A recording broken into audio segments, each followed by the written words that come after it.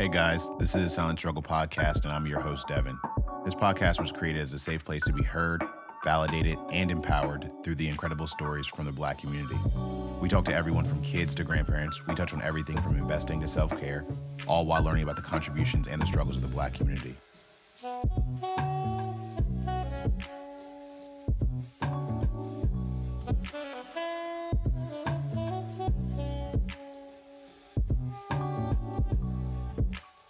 Again, I'm your host, Devin, and this is the Silent Struggle Podcast. If you're new, welcome. Thank you again for lending an ear. I hope you find this healing and empowering while also informative. If you're a regular, welcome back, and thank you again for your continuous support. I do appreciate it from the bottom of my heart. Growing as a community has always been the goal, so thank you for being a part of that.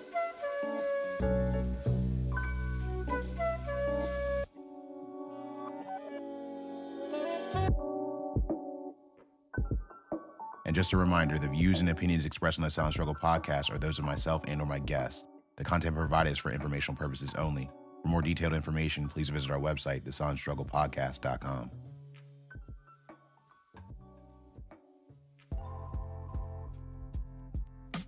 Today's Minisode is Think Before You Say. I have Kennedy Stewart as my guest. Welcome, Kennedy. Hi, everybody. What do you wish people would think about before they actually spoke? So this is my favorite one. There's, of course, 1,000 things I could talk about.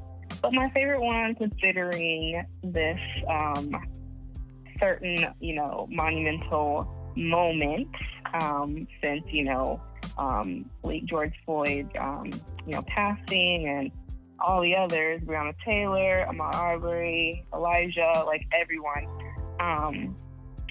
My favorite one is think before you say that you are an ally. And I'm going to say this because I don't really know if people really know what an ally is. So an ally, according to the dictionary, an ally is someone that is associated with another as a helper, a person or group that provides assistance and support. Okay, that's great and all, but an ally really means that you are willing to fight this fight with me and alongside me. Not just when it's convenient for you or for the likes or, you're constantly fighting until the end, not just until the news coverage dies down. And an ally is more than just posting a black box on your Instagram page. I'm going to tell you that right now. So the reason why I say all of these things is because I've had a couple non-Black acquaintances in my life, and they're like, oh, yeah, like, I'm an ally because my family has experienced oppression or discrimination, so we're one of the same. No, we are not. And I'm not downplaying anybody else's struggle, but it's more so like you can't really put me in the same boat as you. About to play on words. You can't put me on the same boat as you and your experiences if you are not Black. And the reason why I say this is because you don't get the same treatment. You will experience mistreatment, but your form of mistreatment greatly varies from mine in regards to even like the way I wear my hair. Like, I had a quote-unquote ally say, oh, yeah, like, I love your poofy hair. You are not an ally if you said my hair is poofy. Not at all. Because you did not take that extra personal quest to educate, yourself or even ask the questions. Because, like, I'm a firm believer, I'd rather educate someone than going to Google and finding out, some random stuff and it'd be completely false. But you need to be able to open that channel and have that conversation to ask those questions. And if you don't feel like you can answer those questions, then therefore, sweetie, you are not an ally to me. Keep going. Like, that's what this is all about. This is all about, like, that platform. What do you wish people would think about before they actually spoke? Like, this is, like, the platform for that. If you say you're an ally, you cannot also not same breath, hey, Kennedy, you're beautiful. Therefore, like, all Black people are beautiful.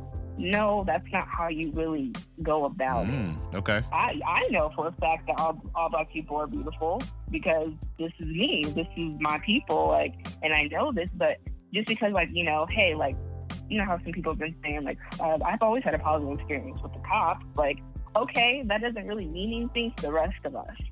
So maybe because, like, I didn't really, like, you know, I wasn't quote unquote aggressive, or I didn't speak loudly to you, and that you think that, oh, like, you're cool, so that means all Black people are cool, or vice versa. Like, or if I did, you know, I was aggressive. And it's really crazy. It's like, they say you're aggressive, but no, I'm just assertive. There's a difference.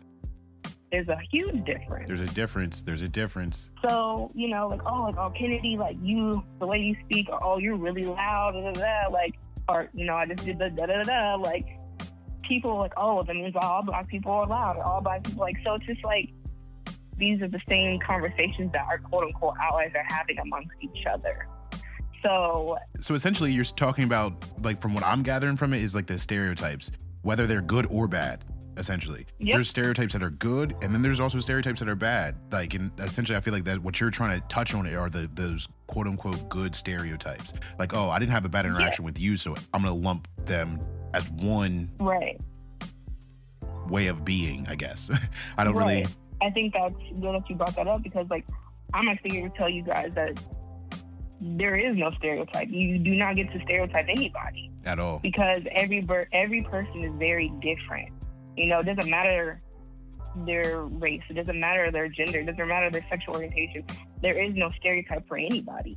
Exactly. And I actually wrote a paper to get into graduate school, and I started off, like, my first sentence was that stereotyping is a pandemic. Wow. Say that one more time. Stereotyping is a pandemic. And I think they don't understand that.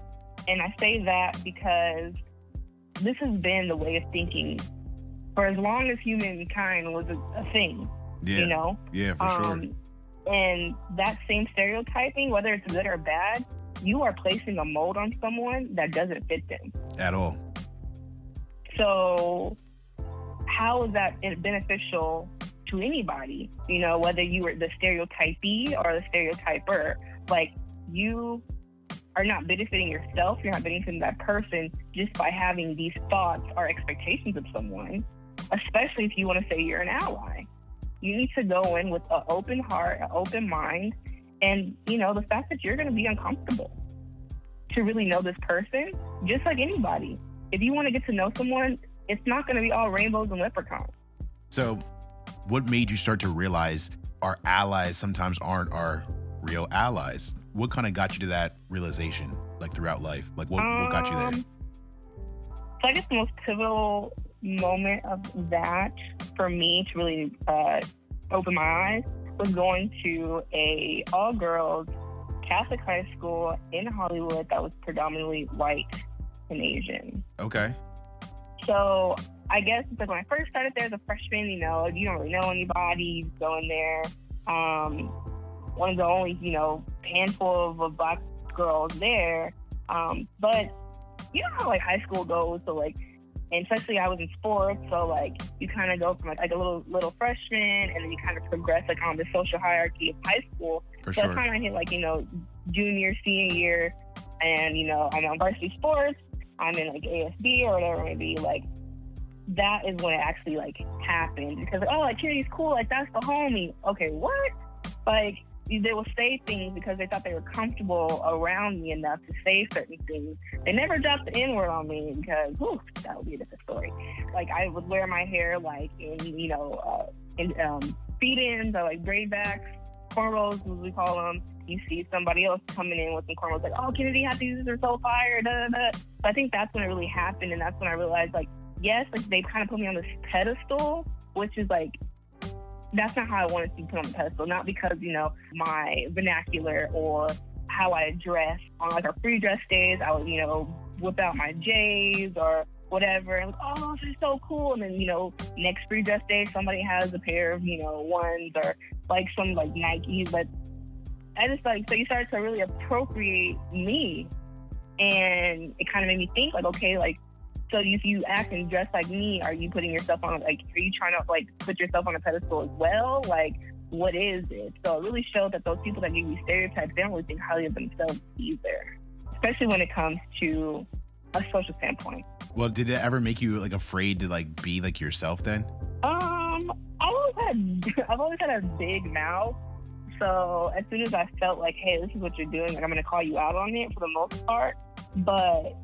And these are just, like, on a peer level, but for, older, like, old, like, teachers or things when they be like, oh no, there was no question about that. Sure, I would, catch myself kind of, assimilating, or, oh, hey, like, we have, formal dress day today. Let me put my hair in a slick bun instead of wearing it, quote unquote poofy. So yeah, I definitely did. Just because, these are the people that are dictating my future. And I didn't really think of it then, but yeah, I definitely kind of had like this not really fear, but I didn't want them to look at me in that same light that my peers are looking at me, because, they're not going to, like, put me on that pedestal. They're going to, actually do the opposite. How does that work in today's society with, like, how everything is kind of rocky with the social climate? How does that work today? Oh, thank you for asking that question, because it's great. It is actually a very slippery slope when you speak up, especially, with, this recent social climate. I have lost a lot of people that I thought were my friends when I spoke up, because we had to have those uncomfortable conversations. And because you weren't comfortable enough to have that conversation, one, like, the whole reason why, we're having this conversation, you are not an ally. And two, you're not my friend. There's no reason I feel like I need to break bread with you if the way I speak, and I speak my mind, that I'm coming off aggressive or angry. Like, yes, I am angry, and yes, I'm going to be aggressive, but you saw what silence did to us. It just, We've seen it. Exactly. And it's literally killed us. And you've seen what, speaking up has done. It's literally killed us. So there is no middle, but I know that with, the power that I have in myself and the people that I want to surround myself with, that I want to be able to have this conversation. I want to be able to speak up. I want to be able to tell you, like, hey, that's not the right way to go about this. I'm not saying there's only one way to go about it, but when it has to deal with me and my community, like, there's certain things that you can and cannot say. And I'm going to be that person to tell you when that's okay and when that's not okay. Because at the end of the day, like, I know your intentions for the most part. But, like, if you were just walking on the street and you said that same thing and I didn't correct you, oh, you would have been laid down in the street. I hear that. So what's some advice that you would give, as we wrap up the Minisode, what was some advice that you would give some listeners today? So I think the advice I'd give is really, at the end of the day, like, the whole topic of this is please think before you speak. But it's okay, to, like, sharpen your knowledge on these certain issues, and you can ask questions. Like, you don't have to think like you know everything. You don't have to be feeling that you're overwhelmed because you don't know enough. Just know, if you want to be an ally, that you are saying that and agreeing that you see this oppression, you see the struggle that we're constantly living and dying for, and that you're willing to fight that fight with us. I don't want to say, like, whether you're willing to live or die for this, but, in the old days when you had an ally and they went to war, those allied soldiers were living and dying for, the other people. So you really need to, and if you don't, it's okay. Like, you don't have to support us. You don't have to be an ally. You can do the other things. You can file the petitions, whatever. You don't really have to label yourself as an ally, but don't label yourself an ally just because of that. You have to continue to do this, We don't want to wait for another Black man or woman to die at the arms of police brutality for you to speak up. Say that one more time. That last thing. Just say it one more time. You don't have to wait for a Black woman or Black man to die at the hands of police brutality to speak up. We're going to end the Minisode right on that. Again, thank you for joining us for today's Minisode. Special thanks to my guest, Kennedy, for, taking the time to be on the show. You can find her at... Call me K-Stew. It's at callme_K-Stew. All right, guys, don't forget to subscribe so you never miss an episode. We're also on Facebook, Instagram, and Twitter, The Silent Struggle Podcast. So reach out, let us know about any topics you want to hear, or if you'd like to be a guest on the show. Today's show notes and all resources can be found on our website, thesilentstrugglepodcast.com. Again, thank you for listening. Before we go, remember, silence is deadly. Speak up and speak out. Keep dreaming, keep hoping, keep going. Bless.